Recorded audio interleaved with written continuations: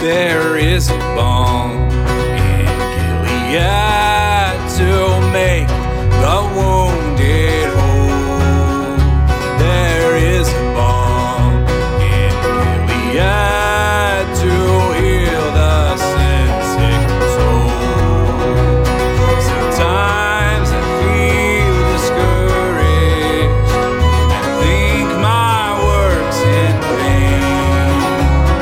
But then the Holy Spirit revives my soul again. There is a balm in Gilead to make the wounded whole. There is a balm in Gilead to heal the sin-sick soul. Psalm 37 of David. Fret not yourself because of evildoers.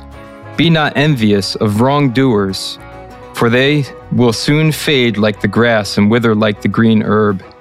Trust in the Lord and do good. Dwell in the land and befriend faithfulness. Delight yourself in the Lord, and he will give you the desires of your heart. Commit your way to the Lord. Trust in him, and he will act. He will bring forth your righteousness as the light, and your justice as the noonday. Be still before the Lord and wait patiently for him. Fret not yourself over the one who prospers in his way, over the man who carries out evil devices. Refrain from anger and forsake wrath. Fret not yourself, it tends only to evil. For the evildoer shall be cut off, but those who wait for the Lord shall inherit the land. In just a little while the wicked will be no more. Though you look carefully at his place, he will not be there. But the meek shall inherit the land and delight themselves in abundant peace. The wicked plots against the righteous and gnashes his teeth at him. But the Lord laughs at the wicked, for he sees that his day is coming. The wicked draw the sword and bend their bows to bring down the poor and needy, to slay those whose way is upright. Their swords shall enter their own heart, and their bows shall be broken. Better is the little that the righteous has than the abundance of many wicked. For the arms of the wicked shall be broken, but the Lord upholds the righteous. The Lord knows the days of the blameless, and their heritage will remain forever. They are not put to shame in evil times. In the days of famine, they will have abundance. But the wicked will perish. The enemies of the Lord are like the glory of the pastures. They vanish. Like smoke, they vanish away. The wicked borrows, but does not pay back. But the righteous is generous and gives. For those blessed by the Lord shall inherit the land, but those cursed by him shall be cut off. The steps of a man are established by the Lord when he delights in his way. Though he fall, he shall not be cast headlong, for the Lord upholds his hand. I have been young, and now am old, yet I have not seen the righteous forsaken, or his children begging for bread. He is ever lending generously, and his children become a blessing. Turn away from evil and do good, so shall you dwell forever. For the Lord loves justice. He will not forsake his saints. They are preserved forever, but the children of the wicked shall be cut off. The righteous shall inherit the land and dwell upon it forever. The mouth of the righteous utters wisdom, and his tongue speaks justice. The law of his God is in his heart. His steps do not slip. The wicked watches for the righteous and seeks to put him to death.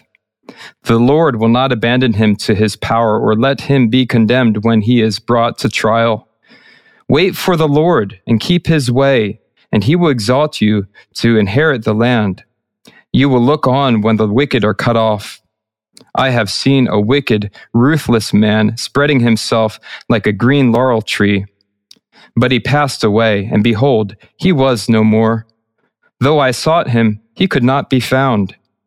Mark the blameless, and behold the upright, for there is a future for the man of peace. But transgressions shall be altogether destroyed. The future of the wicked shall be cut off. The salvation of the righteous is from the Lord. He is their stronghold in the time of trouble. The Lord helps them and delivers them.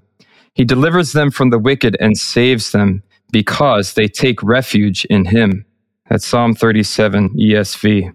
Hello, and welcome to the Balm and Gilead podcast. My name is Justin Ray, and I'm joined by our co-host, whatever you want to call them, Brian J. Emerson and Grant Baker. Heyo. How you guys doing? We're doing good. Man, I just took a soda test with the family, where you get like 8 bottles of soda and you taste them all and figure out which one is the best. And there were actually some winners in this one. So I'm doing great. All right. Well, I did not recognize either of y'all's voices reading the psalm today. Yeah, I mean, it was somewhat kind of Southern, but it wasn't mine. I guess.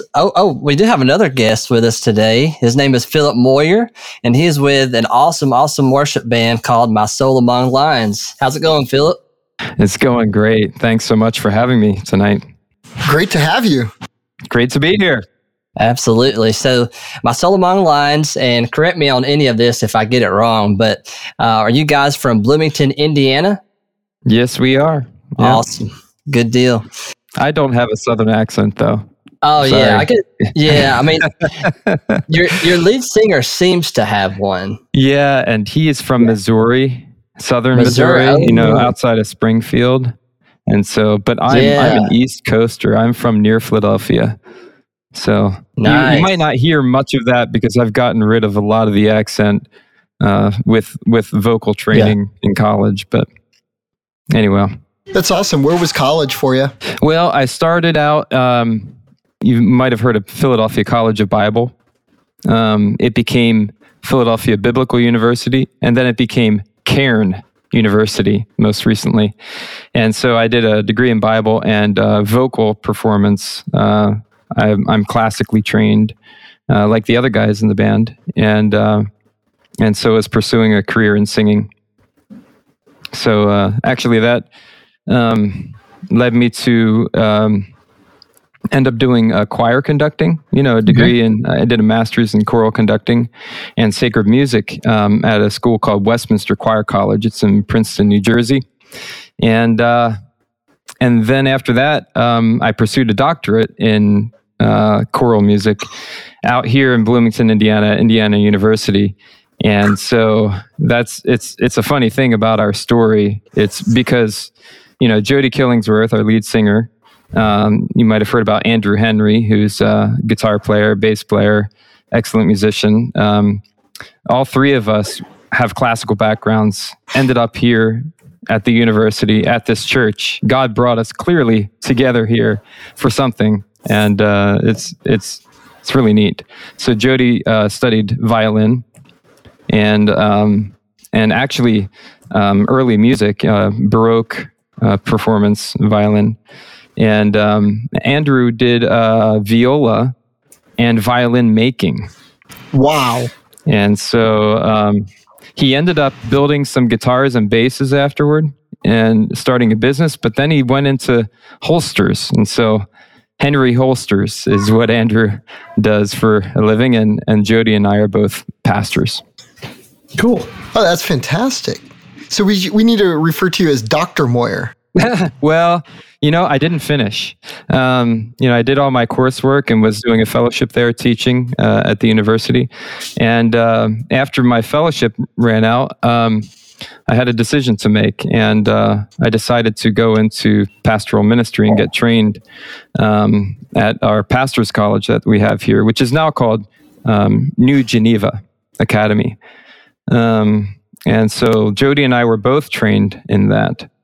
And became pastors. So we both took a major detour from what our plans were, but clearly God's plans were different. And so My Soul Among Lions was born. Not immediately, but yeah, over time, I can recount that for you if you'd like. Absolutely. Yeah. So basically, 15 years ago is when I landed here in Bloomington.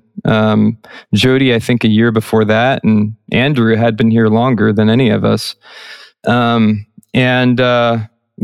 elders back then had made a decision to kind of mirror the community in terms of what the culture is and what our aesthetics would be in the church and our worship. But what's interesting about our community is you have the college, the academic sort, right around the university. But then as you get more to the west side, you have more of the country folk. And so they made a decision. We had a lot of fine musicians here who attended the music school there. But our elders made a decision to go more toward instruments that what would you say aren't so hoity-toity. Not the organs. No pipe organs. Yeah. No pipe organs. No. Although I'd love to have one, but guitars, drums, synthesizers, keyboards. It doesn't mean that we've abandoned tradition. In fact, we've very much sought to bring tradition into our worship. And so, you guys might remember 15, 20 years ago, this whole hymn revitalization movement happening. And we very much jumped on that and started making our own arrangements of these hymns. We started a songbook. It was called Clear Note Songbook. It's now songbook.warhornmedia.com. And basically a resource of these revitalized hymns. Started writing our own music, formed a group called the Good Shepherd Band, and that had Jody and me and Andrew and some other guys, Aaron Jones. So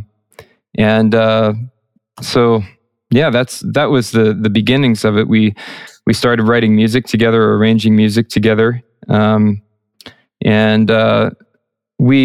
As we were doing that project, we all came to realize what's been lacking in worship, and it's really the Psalms.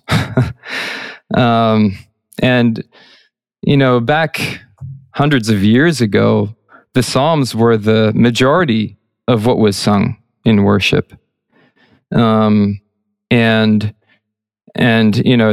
It's hard to say what came first, the chicken or the egg. Did we stray from these doctrines because we strayed from these Psalms, or did we stray from these doctrines so we strayed from the Psalms? But anyway, in the early 1700s with Isaac Watts, there's more hymns became more prevalent, and psalmody over time was reduced and eventually lost. And we've seen the need to bring those truths back, those songs back, the prayer book of God's people back into worship. And so the past 5 years, we've had a strong commitment to doing that, and hoping others would catch on and maybe improve upon our work, So we had a more focused effort, I guess, starting in 2015, when My Soul Among Lions was formed. And so you guys have 3 albums. So you kind of go, the first album is Psalms 1 through 10.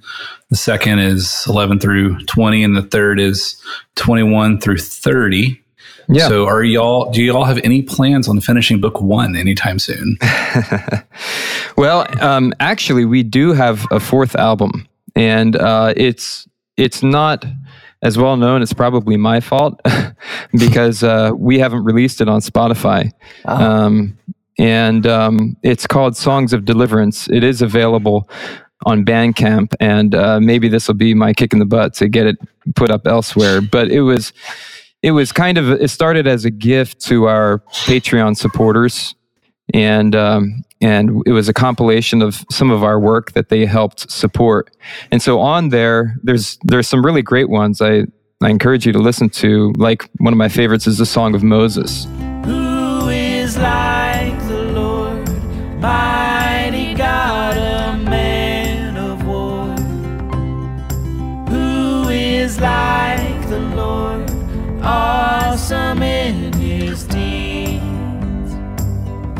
A people you have redeemed will honor you as King, for you have shown them your power to that's on there.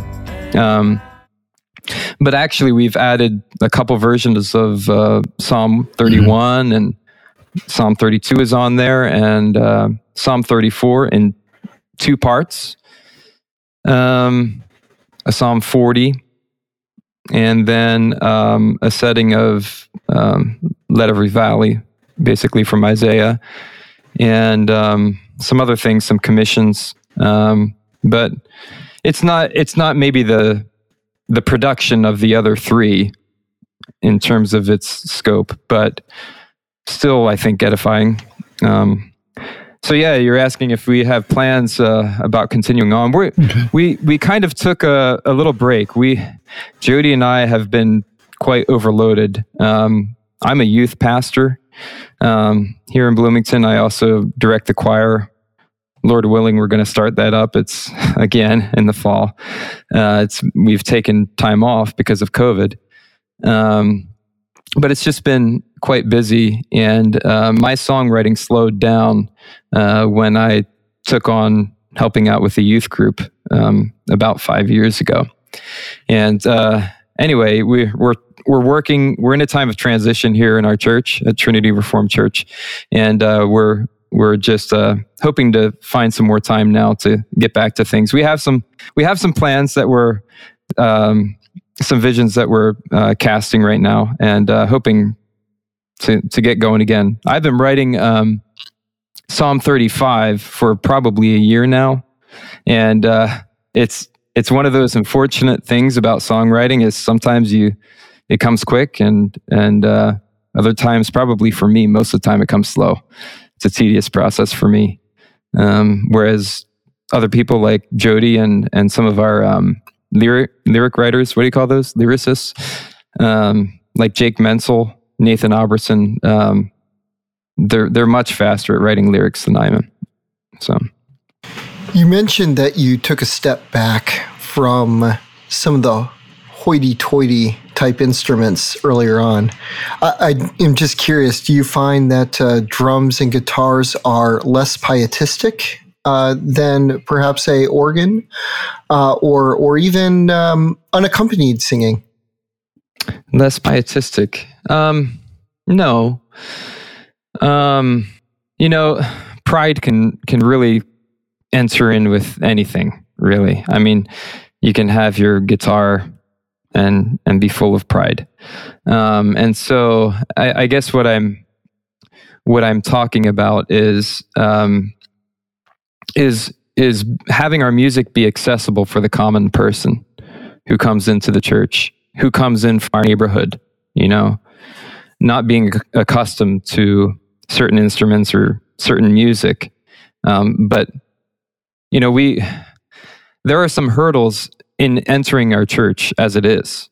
Some of the doctrines that we hold to, which are scriptural, but they in themselves are hurdles. And we want to keep the bar low where we can. And so I love organs. I love classical music. I love the violin. I love orchestras. I love choirs.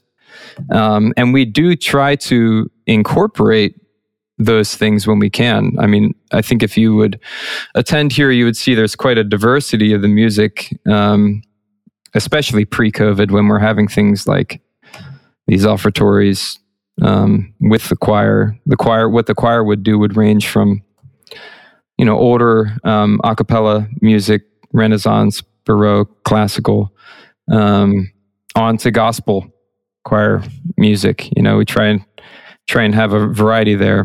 And so, no, I wouldn't say one's more pietistic than the other. It's really about the heart. Would you agree with Martin Luther that the pipe organ is the devil's instrument? I don't even think Martin Luther agreed with that statement. I don't think so. I think he was talking about was it the tritone he was talking about? Or did he actually say the organ was? I don't know. I think he waffled on it. I think he made the statement, and then later he was like, "Yeah, but I'm still going to use it."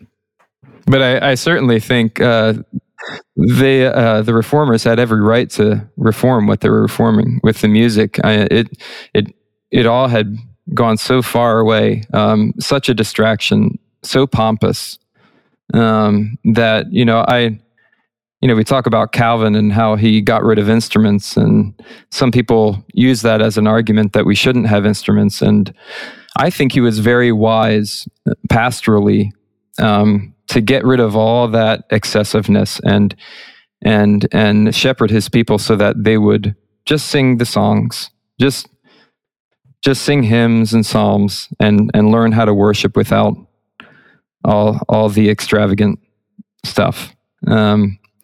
And so I don't know what Calvin would do today if he were here. Would he get rid of the instruments still? Would he hold to that position? I don't know, but I think pastorally he did the right thing at the time.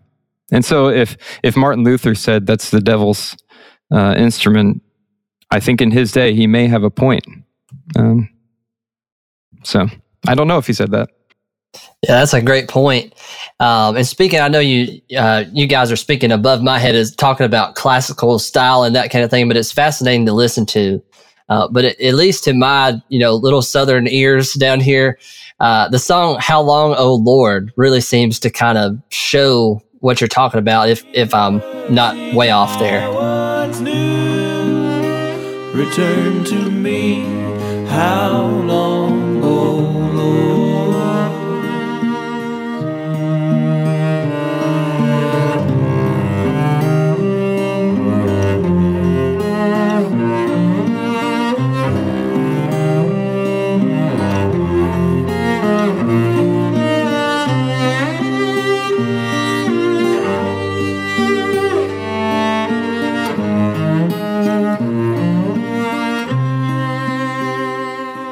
With the cello, it's very kind of basic. Yeah, we had the blessing of having a couple cellists here in the church, and who've both moved to different places, unfortunately.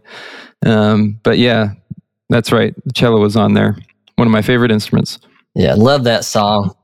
Great. Yeah, absolutely. Love that song.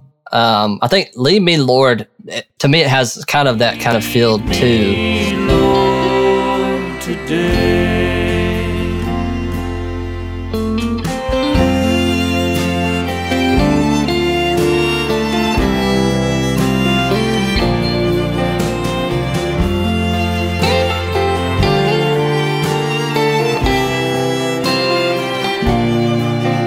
Now you're right. Yeah, I think we recorded a string, maybe not quartet, but trio, with written out parts for that. So yeah, you're definitely right to notice that. Awesome.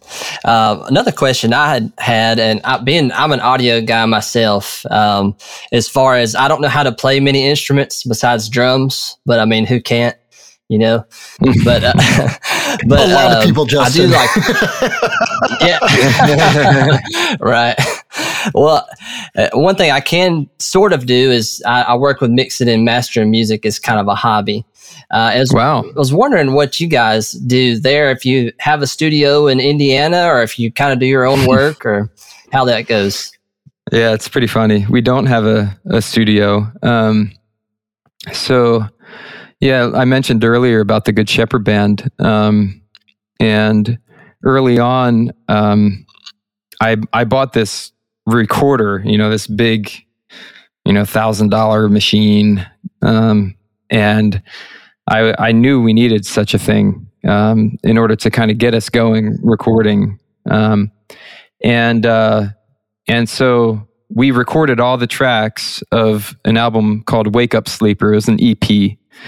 And so we self-recorded that, but we sent all those files out to a friend, a Christian brother named Darius Fong. He's out in LA. He has a couple Grammys.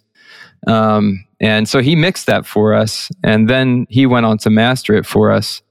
But then after that, every album I mixed, whether it's the Good Shepherd Band or My Soul Among Lions. And so, I mentioned earlier also that I'm a conductor. And so my ears are my strength in music. And so I might not have the right training in mixing, but I know what I want to hear. And so it just might take me a while to get there in terms of mixing because I don't have all the tricks that the pros have. But I've learned a bit on the way and have figured, Pro Tools out. You might be familiar with that software. Yes, absolutely. Which is what I mix with. And then I've attempted at some mastering. The first My Soul Among Lions album, Psalms 1 to 10, I did mix and master, and they say you're not supposed to do that.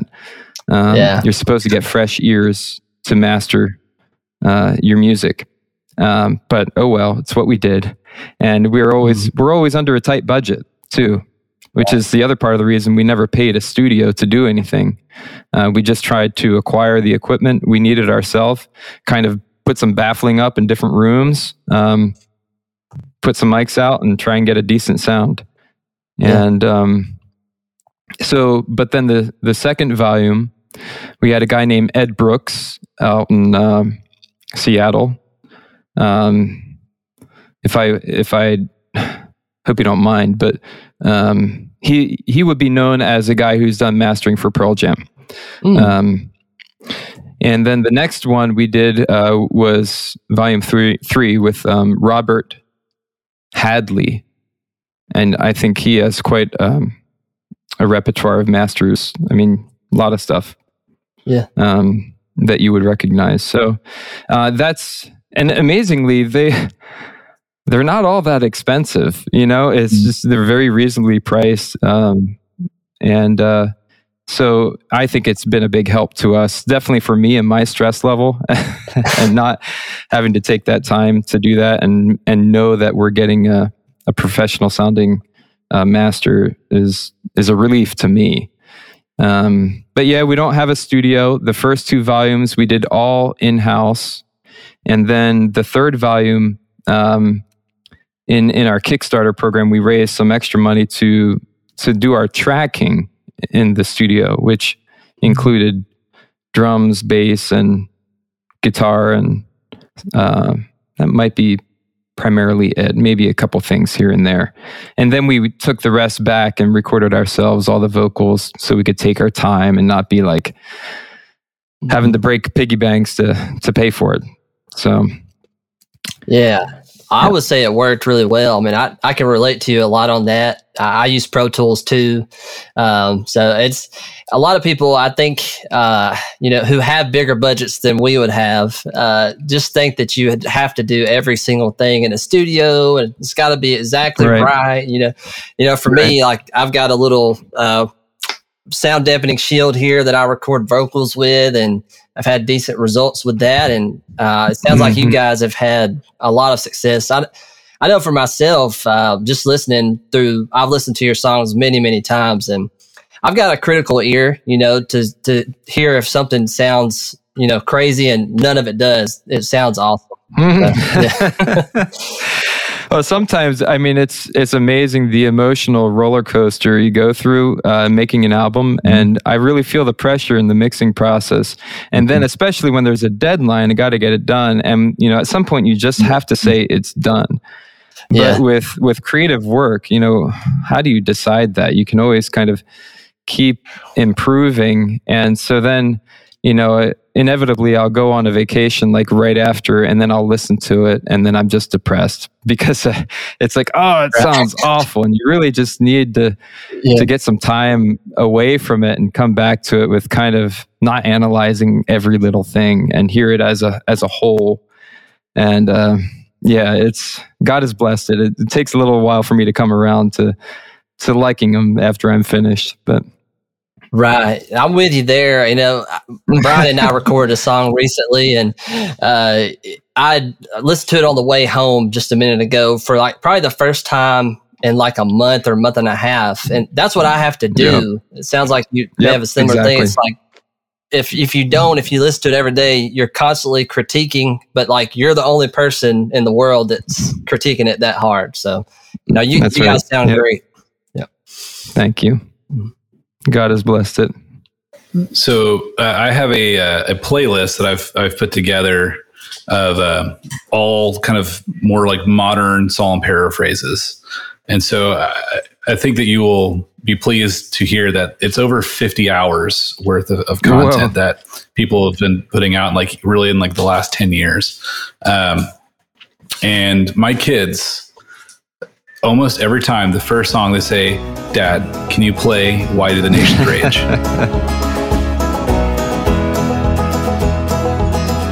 Why do the nations rage?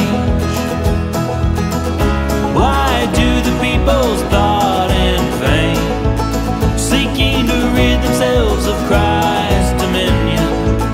A theme that's true in any age. Oh, tell me, why do the heathen nations? My kids think that song is the best. They love it. They love singing it, and it's. I mean, it's the one that says, "Dash them all to pieces and pound them into dirt until you've spread your fame and power and love abroad."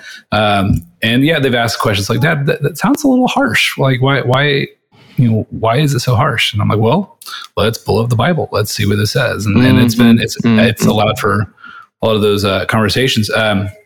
Have you guys ever played that one in a church service before? Oh yeah, quite a lot. Quite a lot.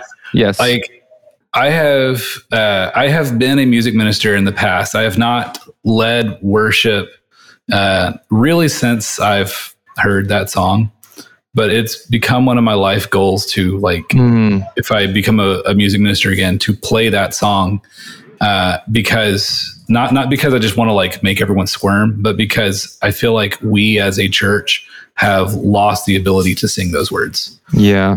Yeah. It's a hard thing to lead a congregation through and to. Yeah. When we made this commitment 2015 in the summer that we would do a psalm series where we'd have our sermons on the first 10 psalms, a psalm a week. And that was also kind of pushing us along to write a complimentary song for it. And we actually ended up with 2 versions of Psalm 2. You might know that. And it was interesting, the response. Some people appreciated the He Will Rage version better. Some people were offended by the bounciness and the optimistic kind of feel of the other one, The Nation's Rage. Yeah. But, why should we not delight in God's judgments? My son, just ask of me, and I will give the nations of the earth for you to rule them with a mighty iron rod, for you to dash them all to pieces and then pound them into dirt until you spread your fame and power and love abroad, till all the nations bow before the Son of God. And I found the hardest point personally for me was getting up to Psalm 5, and just the imprecations of Psalm 5, and then singing them, like, hold the wicked guilty, let them die by their own sword and stuff like that. But yeah, it's a challenge, and it's definitely it's a faith strengthener. It's difficult knothole to work through, but we've seen such great fruit in our church in working through those, being able to sing those things, and really they're His own prayers. Mm-hmm. Why would we not? Why would we want to cast them out? Why would we judge them as inappropriate or mean, or it's not. God is God, and He will judge, and we look forward to that day when He abolishes sin entirely. Yeah. And so we ought to practice now, rejoice now in that. Yeah, absolutely. Yeah, and I think something that especially Grant and I have wrestled with over the last couple of years is, the Bible says sing psalms, hymns, and spiritual songs. No one person can definitively say what a hymn and what a spiritual song is.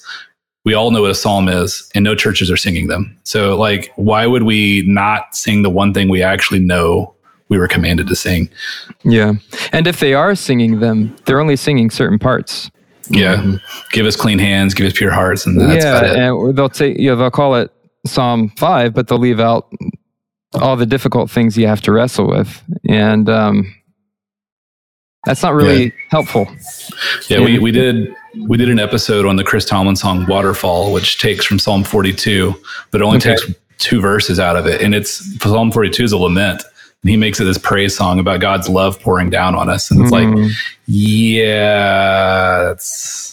that's not... Doesn't quite hit it. No, this is the mark. Yep. I think that's the kind of thing that sets you guys apart. You know, I learned about My Soul Among Lions through a side project that I work on called Sound and Worship.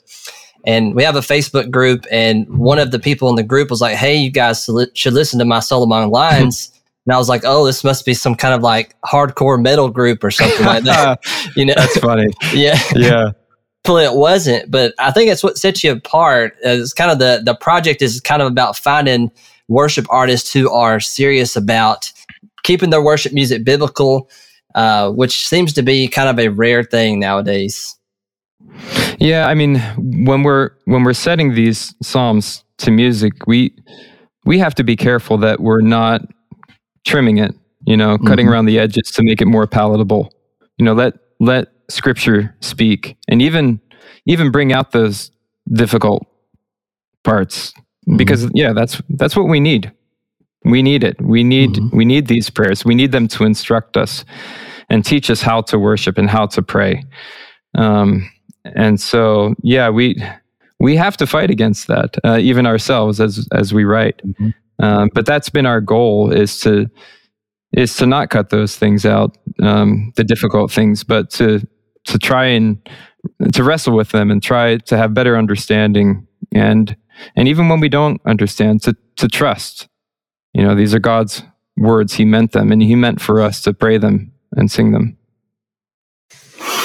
Now, you said you don't like to trim out. So, how was it writing Psalm 18? And what was the final playback time on that one?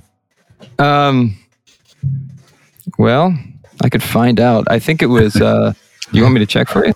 9 minutes 32 seconds. Oh, you've got it. Yeah, it's Yeah. I remember, our episode 18, Grant and I split reading that one up because it was like, wow, this one's a doozy.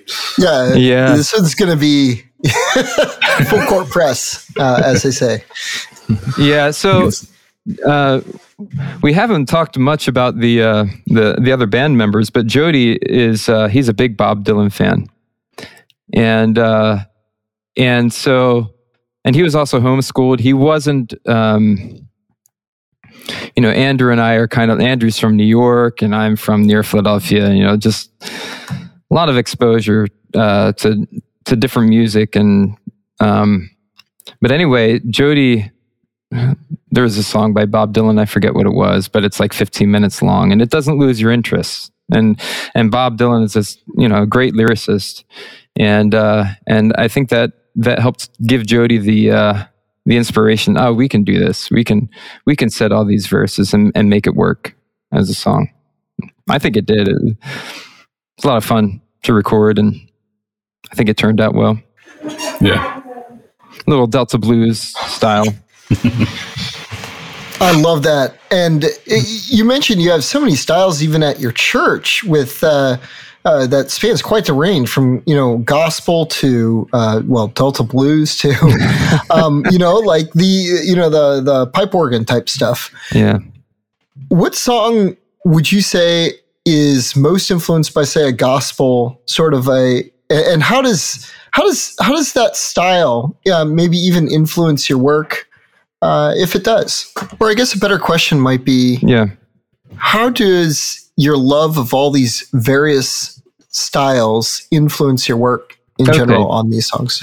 So we definitely have a wide variety of interests. And for me personally, I grew up hearing all kinds of music. I mean, definitely lots of classical, but, the Beach Boys, Beatles, Led Zeppelin, lots of rap, even Latin American. I remember going on missions trips in high school to inner city Philadelphia, and just hearing it booming with Latin music. I don't know if you know the style, but the song that you can hear that in is actually Psalm 7, Lay My Glory Down, right? You hear that.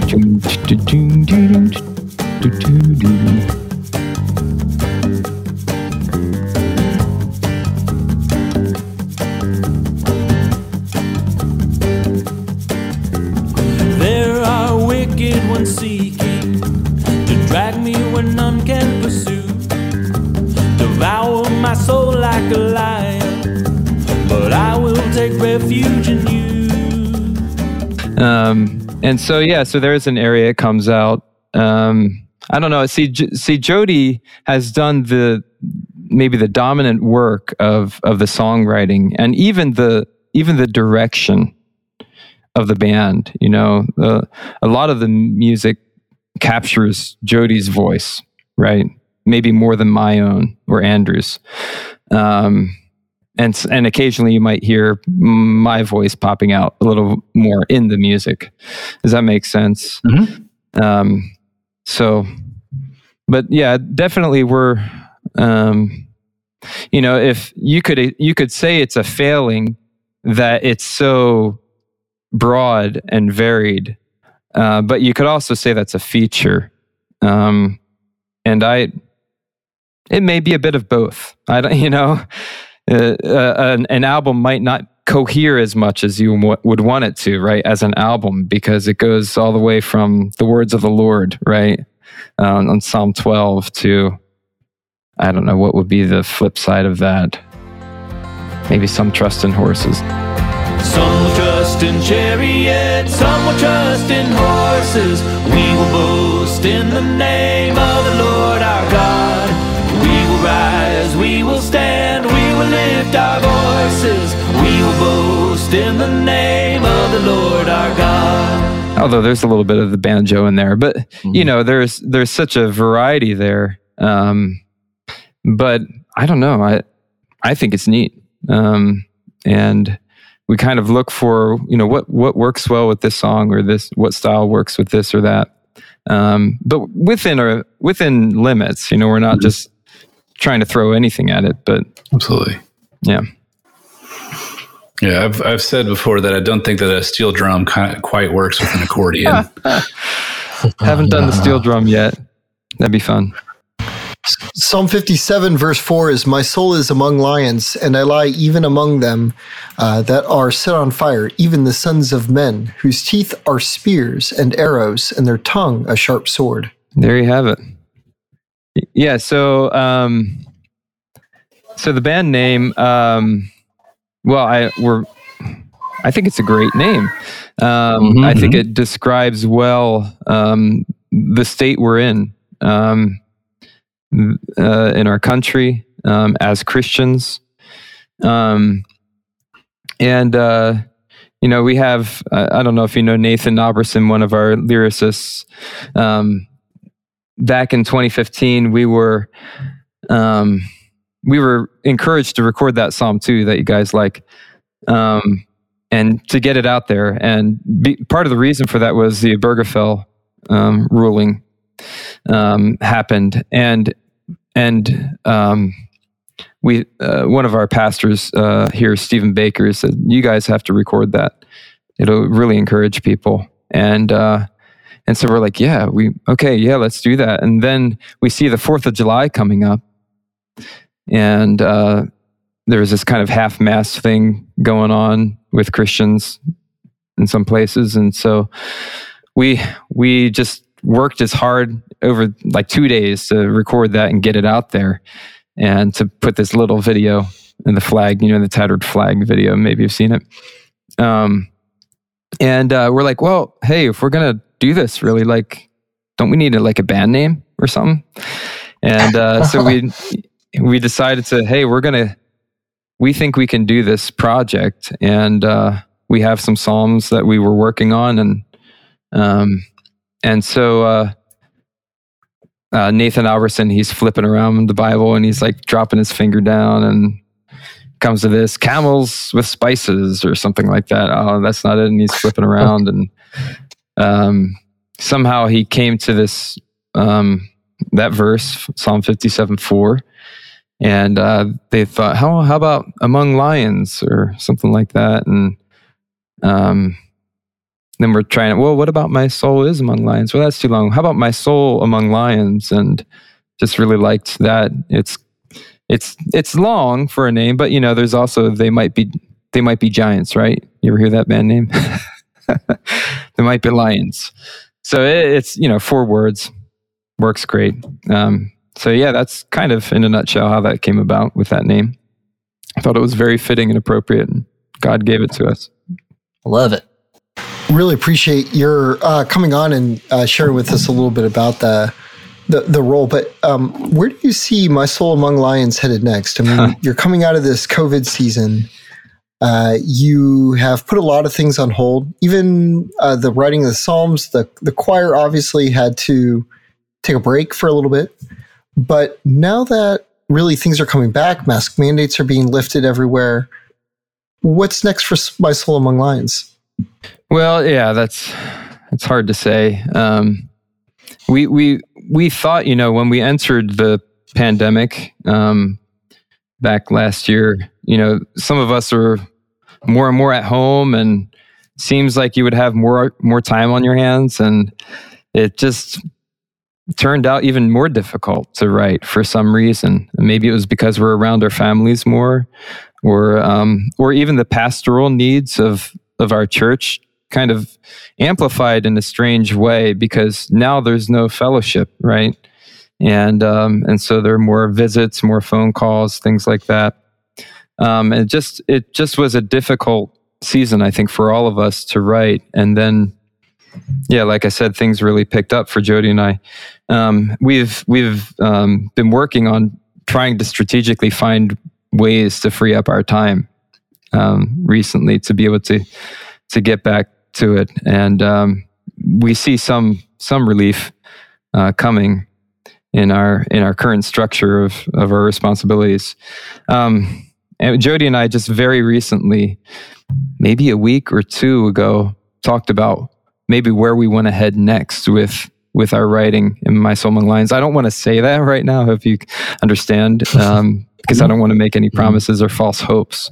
But it's encouraging in that sense to for us to start thinking about how we're going to re-engage it. But I would say pray for us about that.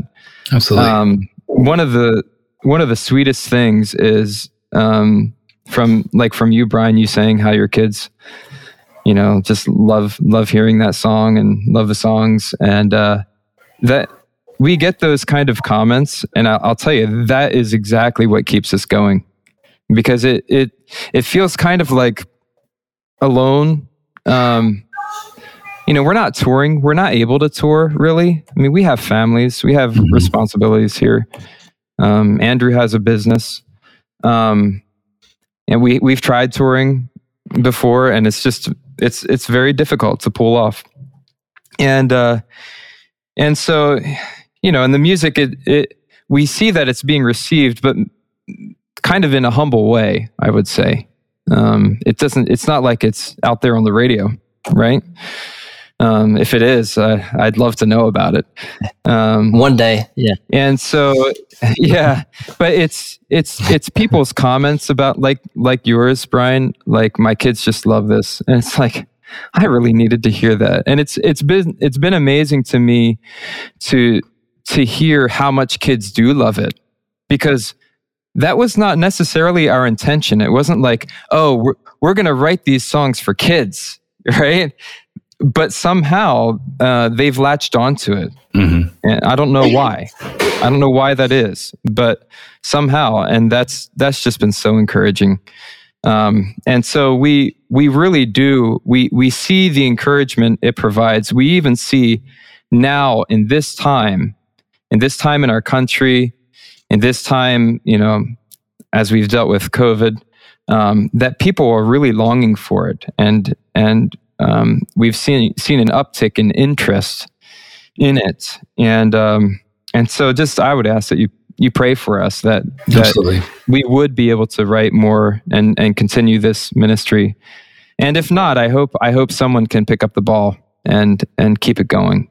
I hope to see our kids, in some way contributing to the worship of God's people.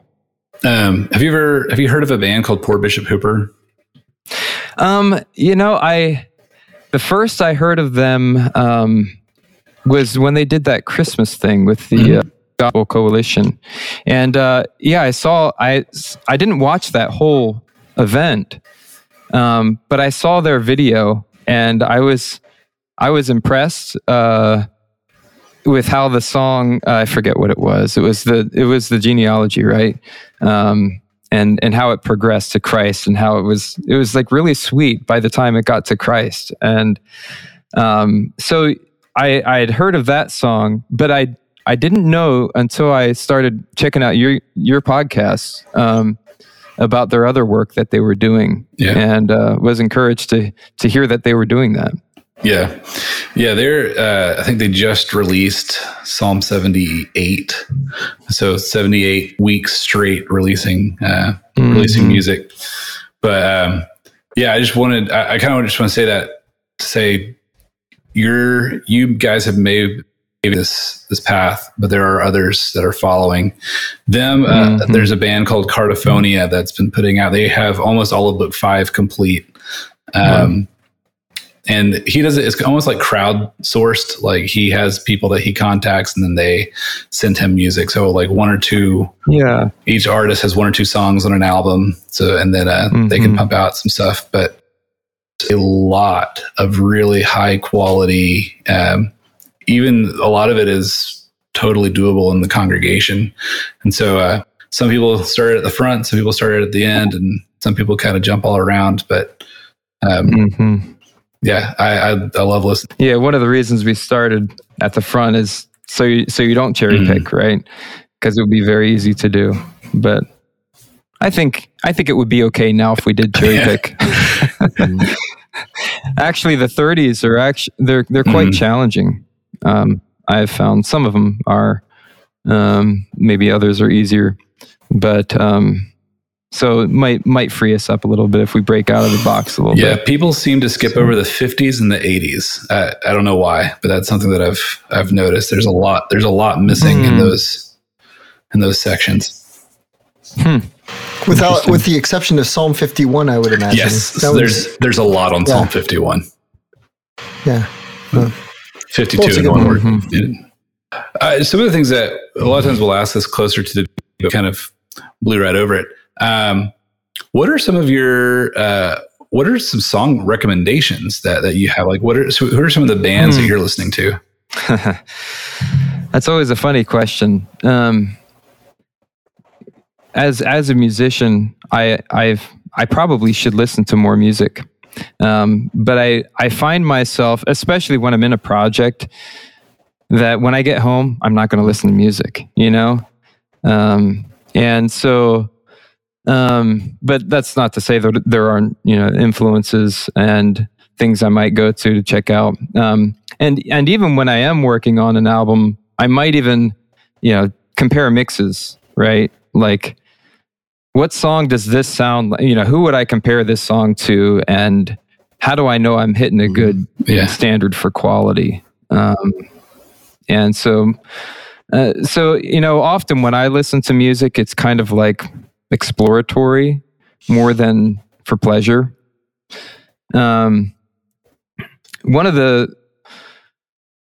are we talking about in terms of worship music, or are we talking about general listening, or are we talking about Christian music? Okay. One of the groups that I've really appreciated over the years is Citizen Saints. And so I don't remember the name of that album it's like a white with a house on it or something like that. I think that's their best one. I haven't followed everything else as closely, but I loved that album. Loved the lyrics. Was really helped during difficult times with that album. I mean, I've heard it over and over, have it on record. My kids would play it. Just I've listened to it a lot. Really appreciate it. It seems to be trying to be faithful to Scripture, and it's just strengthening to me. So that's one album, one group. In terms of worship music, I've really appreciated what Sovereign Grace Music has done, and the songs that, like this Sunday, we're teaching a new one that of Sovereign Grace is called "He Is Our God," and I like their arrangements, like "All Creatures of Our God and King."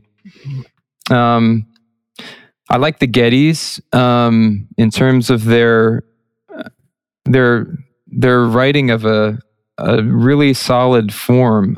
It's kind of more of a strophic, or maybe not strophic is the right word, but more hymn-like approach. But solid lyrics, good melodies, and I would say I like what Shane and Shane has done with a couple of their songs. Like I'm guessing "The Lord Is My Salvation" or "The Lord Is Our Salvation" is a Getty song, I think. Or "In Christ Alone." Shane and Shane has done arrangements of those, and I think it's really helped. Because I find with the Gettys, it's sweet and nice and Celtic, but not necessarily helpful to men in worship. And it's helpful to have a good, solid arrangement. And so if you've checked out the Shane and Shane hymns live performances, they've done some good arrangements of hymns that, like those I mentioned, and we've used those arrangements in our worship. Yeah. What are some of your favorite songs to do in church? Like what songs does your church just really like belt out? Well, I'll definitely put a plug in for one of Jody's. I think it's one of the best modern worship songs ever written, and it's called "His Final Word." And it's released by the Good Shepherd Band. I think the album's called "Glorious Things." And it's about Christ's work on the cross, but it's kind of a big, drums and snare, just boom, that, boom, boom, and just rocking guitar. It starts out with the piano, and they really sing that one out in our church. I think it's a great song. I hope people will pick up on it and do it. It's finished now, in fact. The gates of hell cannot prevail where Christ has laid a claim. His love is irresistible. And so you're asking me about which ones are the both they sing out like the most on, which or ones which are my favorite to do in worship? Yeah, do you enjoy singing? Which ones do you enjoy being with the church singing? Yeah. Another one is newer to me, maybe 2 years old, is His Mercy is More. Matt Boswell, Matt Papa. It's a great one. And again, the Shane and Shane version of that is what we've used as our arrangement. Really like what they did with it.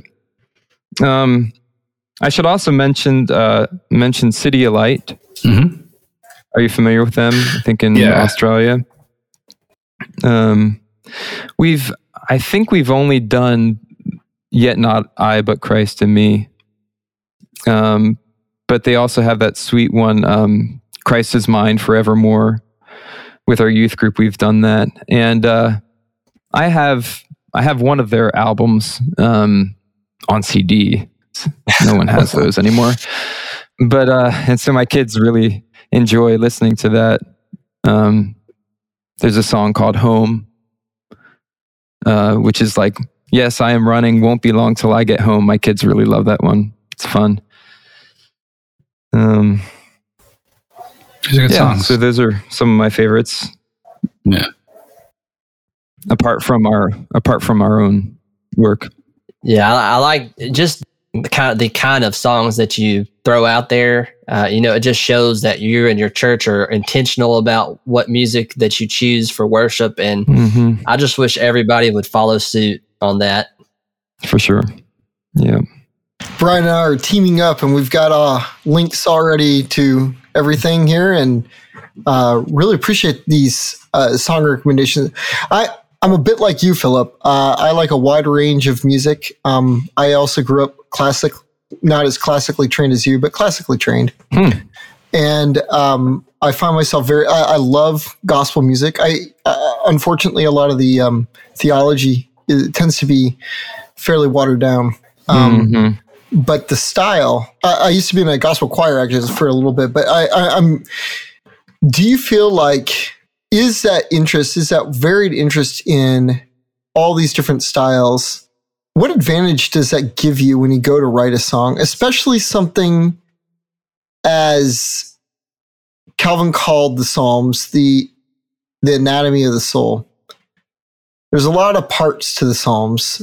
They cover a wide range, like every single emotion. And I'm just curious, like thinking about the Psalms, thinking about the wide variety of forms of music that you all, as a group even, are really attracted to. Is there an advantage there that gives you when you come to writing songs?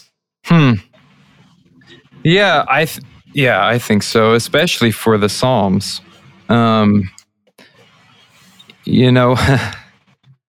If I may be candid, one of the things, so the Reformed Presbyterian Church, right, Psalms only, and they have an approved, right, hymnal. But I find it to be lacking, in part because it's only one style. And that's not what the Psalms are, right? The Psalms are so varied in their forms, in their length. Even they have things like choruses, or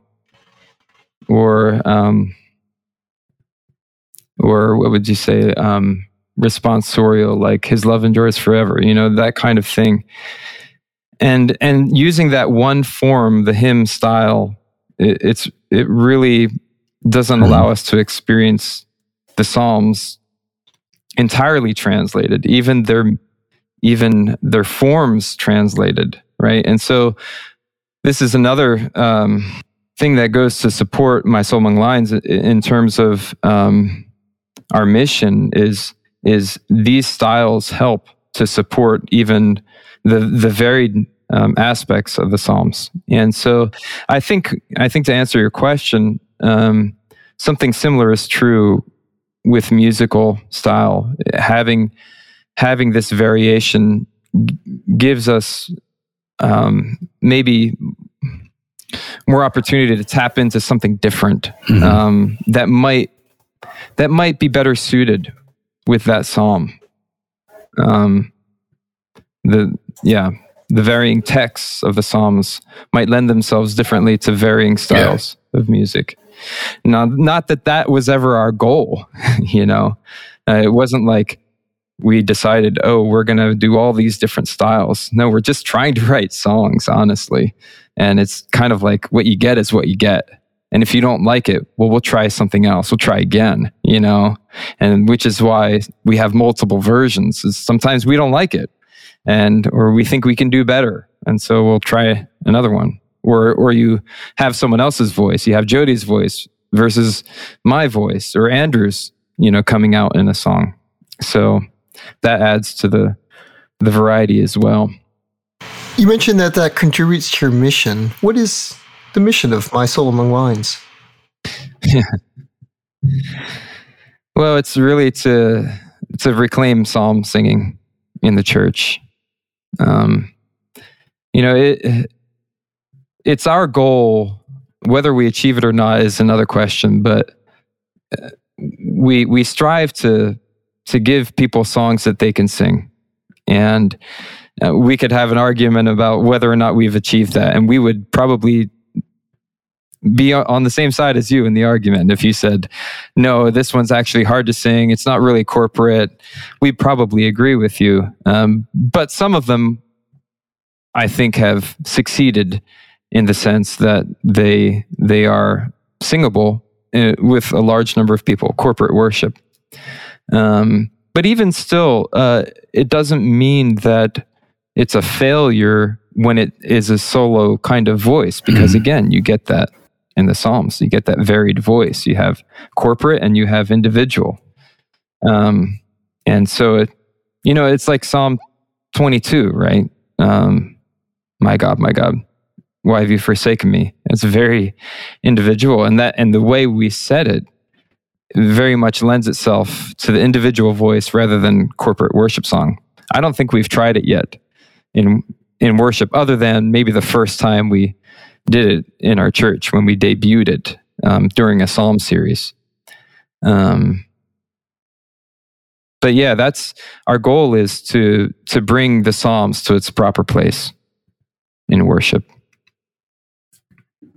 Which song has been probably the most difficult to write, either just because of the subject matter, just trying to get the style and the prosody to really work together?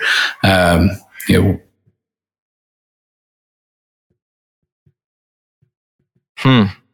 wish Jody were here for that question. I have no idea what he would say. I wonder if he would say Psalm 18 due to its length. I think in many ways, as a band, the song we put the most effort into as a group would be Psalm 22. The most rehearsing, the most mapping it out and structurally. And that's probably my favorite one that we've recorded, at least in terms of the style and the structure, the aesthetics of it. Because it's a 3-part song, and it's woven together, and each part comes out of the previous, and I'm just pleased how it worked out. What was your question again? I'm sorry. Which song was just the most challenging? Yeah, that was one of the most challenging, I think, in terms of putting it together. Maybe not lyrically. And I can't really speak to that since I didn't write those lyrics. But yeah, a lot of time, and even I would say that's the hardest one for me to play on the drums. It's just the groove is more intricate, and I'm holding a shaker at the same time and playing the groove, and so it's a skillful song that was a challenge in putting together, but happy with the results. So how many takes did you have to do for the music video for My Shield?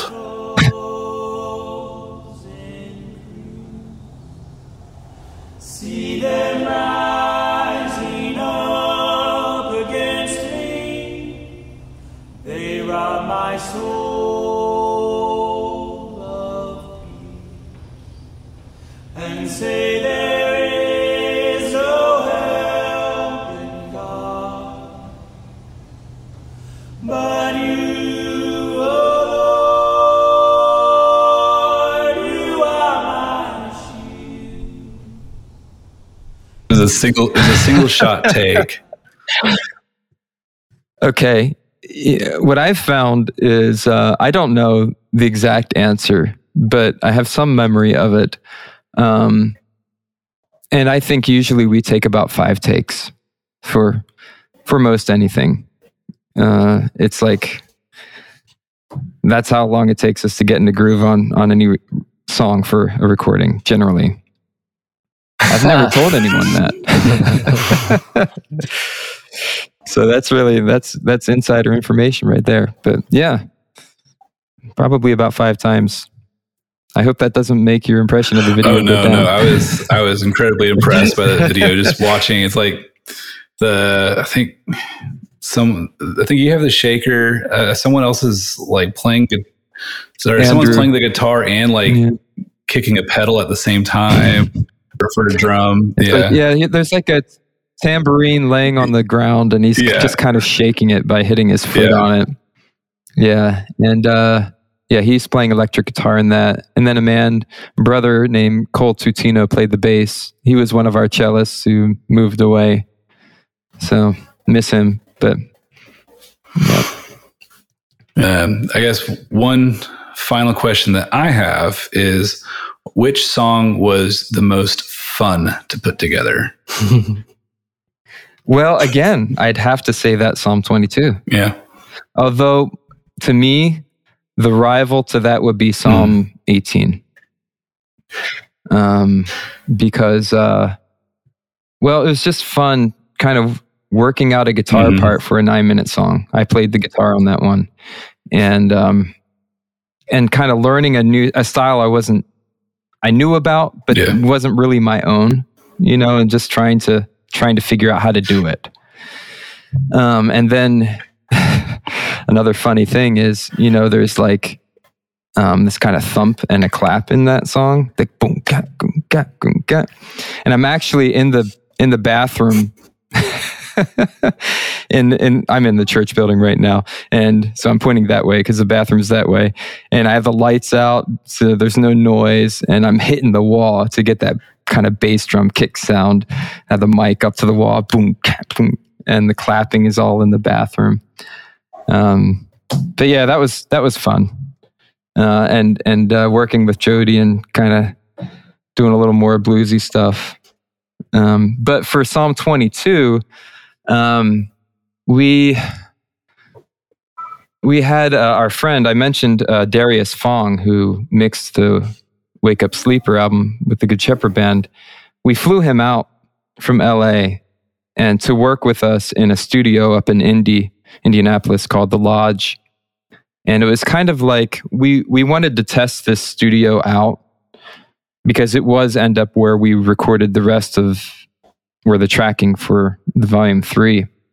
And so we flew Darius out and just to record Psalm 22. And it was just what to work with this guy who's on his game and is a brother in Christ. And we just have a great relationship with him. And just getting his expertise and steering us. And, it's like that keyboard part in Psalm 22 is really important. I don't know if you noticed it, but it kind of adds these neat tones, and it's all like happening on the fly. And he presses record, and I'm playing stuff, and then he's like, "That's the one." I'm like, "No, it's not. No, don't keep that." But he did, and he knew how to draw out of us, what he wanted in the recording, and so that was just a blast. I wish we had him here all the time to work with us. But, so he tracked, or he did a recording of that that we put out even before the album was released, and it was good that he was there because there is another guy who usually runs that studio who got to know us in that process and know what our sound was like, what we were after. And so then when we went into the studio to do the tracking, we weren't starting from scratch in terms of getting to know one another. We already had that relationship. So I think it really helped that album. There's another podcast. I don't know if you've ever heard of it. It was called If Songs Could Preach. It's now called the Sound and Worship podcast, but they did a really good episode on Psalm 22 from you guys. It's the guy that does that. His name is Justin Ray. He's raise your hand, Justin. Okay. That guy right there. Yeah. Just no way. That's your own podcast? Okay. Yeah, I'm like writing this down. Justin Ray. Okay. That's you. Yeah. I had to do an episode on Psalm 22. It was awesome. That's cool. That's an awesome song. Yeah. Just kind of chopped it up and talked about sections of it. And hopefully did it somewhat justice. But yeah, that's a great song. Oh, I appreciate it. Thank you. I'm curious. Take that song apart a little bit. It's really meaningful. And you mentioned there's 3 parts. Oh, so I mean, it starts really with a lament, right? And the famous, quote that Jesus said, right, on the cross, my God, why have you forsaken me? My God, why have you forsaken me? Far from my deliverer is my prayer. All day long I cry, but you don't answer me. In the night I groan, but you're not there. It's like one of those things, like Psalm 23, people have expectations about. Do you do it justice? Does our Psalm 23 do it? Are people satisfied with? I don't know. That's a whole other question. But the way, the pointed way that Jody this out, I think just worked really well with the guitar on its own, and then my God, why have you forsaken me? And so it just starts. Yeah, that's part one. The drums, like a low floor tom, come in with mallets. Mallets kind of soften the attack on the drums, so it's kind of sounds a little bit more distant. Now I know that I'm a worm and not a man. Those who pass by me avert their eyes. Even now my friends dismiss It's almost like battle-like, distant battle-like, but there's the lament of it all. And so the kind of a groove sets in, but it's still that lamenting, like, now I know that I'm a worm and not a man, Whoa. Those who pass, those who pass by me avert their eyes. So just really trying to enter into the crucifixion, which is amazing how David, he wrote the psalm and prophesied. And this is like what happens to Jesus. And it's how that happens, I don't know. But it's the work of God's Spirit in David. It's just incredible. Cursing through their teeth, I hear them say, he who trusts in God, let his God interfere. Let us see him love his son today. You it was who brought me from my mother's womb, made me trust in you upon her breast. Was it only so that I'd go in the tomb? And God, I hope that I can pass the test. Oh,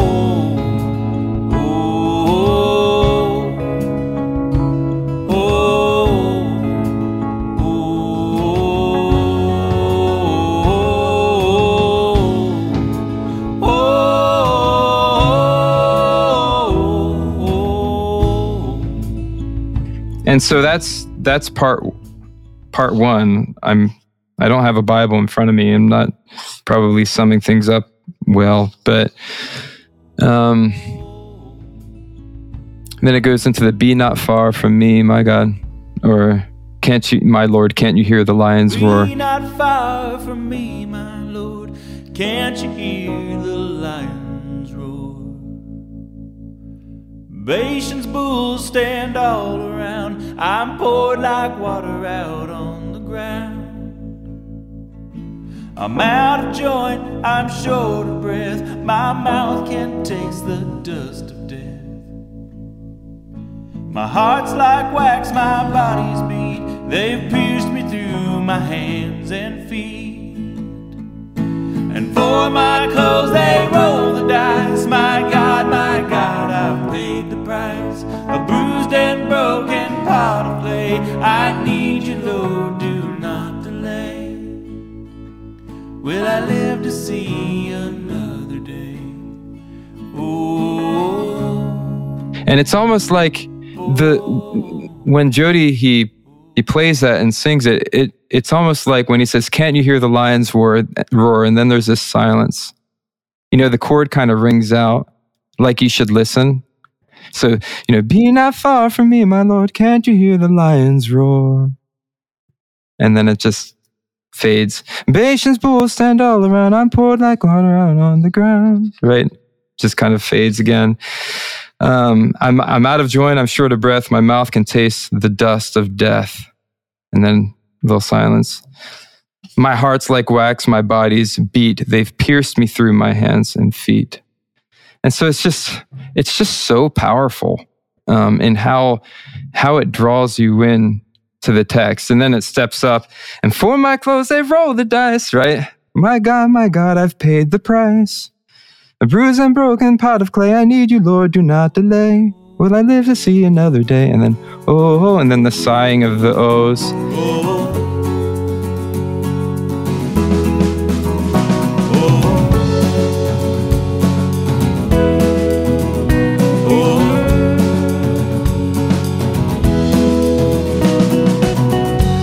Your name to my brethren when we are met in your And then, an interesting turn in the psalm for part 3 is like, I'm going to tell everybody, I'll tell your name to my brethren, right? When we're in your house once again. And so it's like looking forward to being reunited with God's people. And so it just transitions into this upbeat, and it keeps getting more and more upbeat and more optimistic and more excited. Let Israel stand full of awe before him.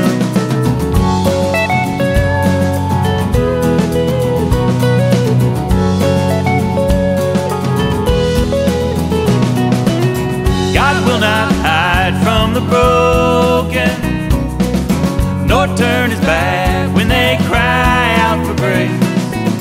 I'll pay the vows I have spoken before them there when I stood in his place.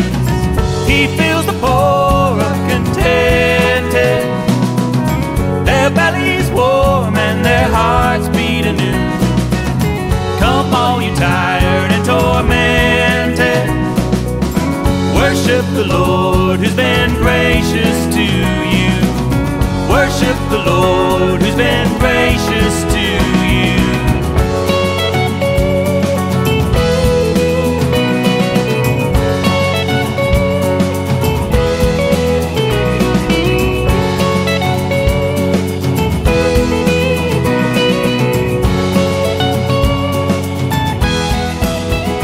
So yeah, that's the basic gist of how it's strung together. At least me on the spot trying to tell you. Yeah, that's really helpful. And it sounds like it was a bit of a struggle to get there. You mean in terms of our...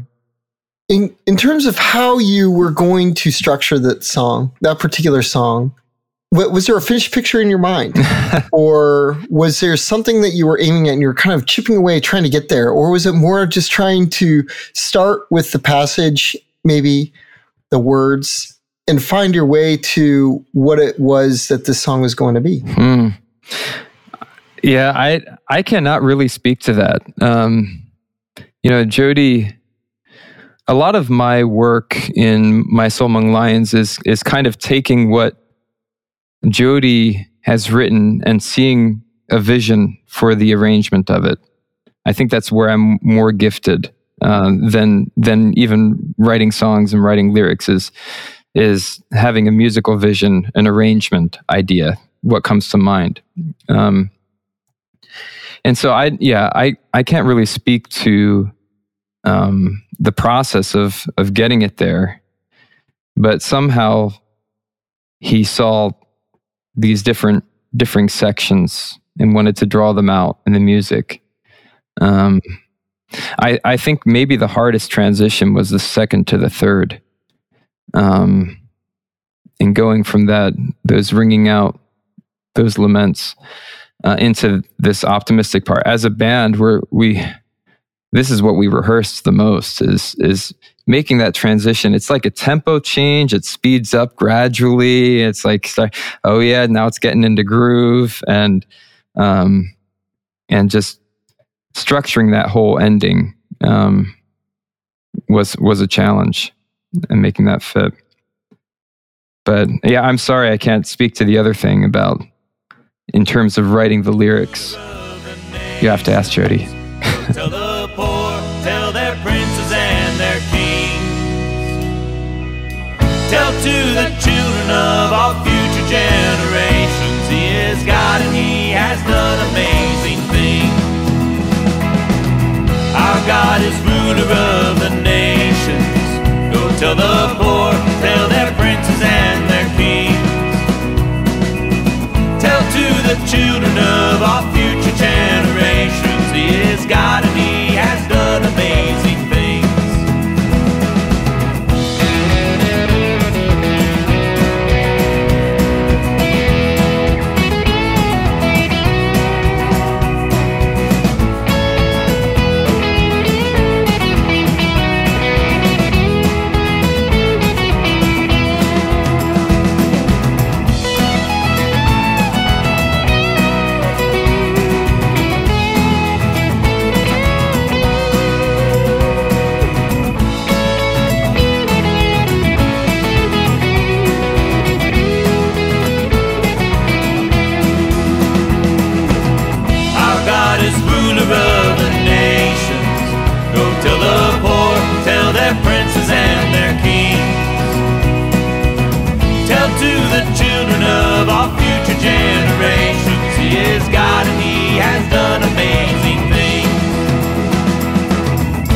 Tell the children of all future generations, He is God and He has done amazing things.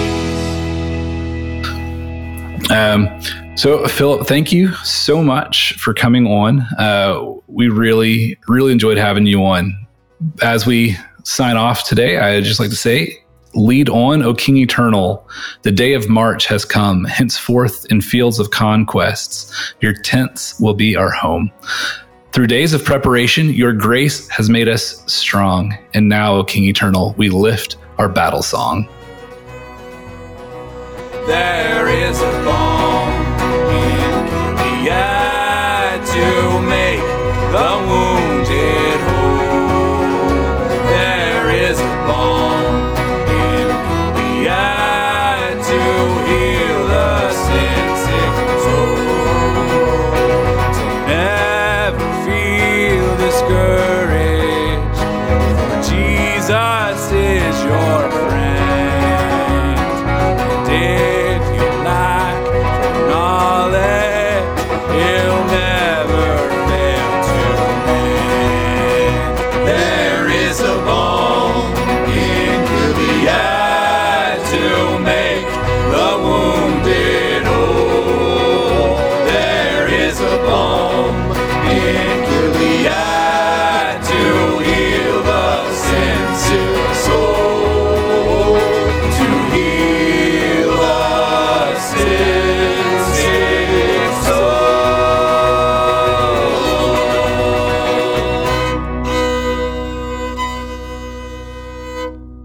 Thank you for listening to the Balm in Gilead podcast. We love hearing from you, so email us at thereis@balmcast.com. We are a part of the Tech Reformation family of podcasts, and you can discuss our show and much more at slack.techreformation.com. We'll see you there. If you enjoyed the Balm in Gilead podcast, please encourage others to listen. We value your feedback, so rate, review, and recommend the show in your podcast app of choice. And with that, we'll see you next time on the Balm in Gilead podcast.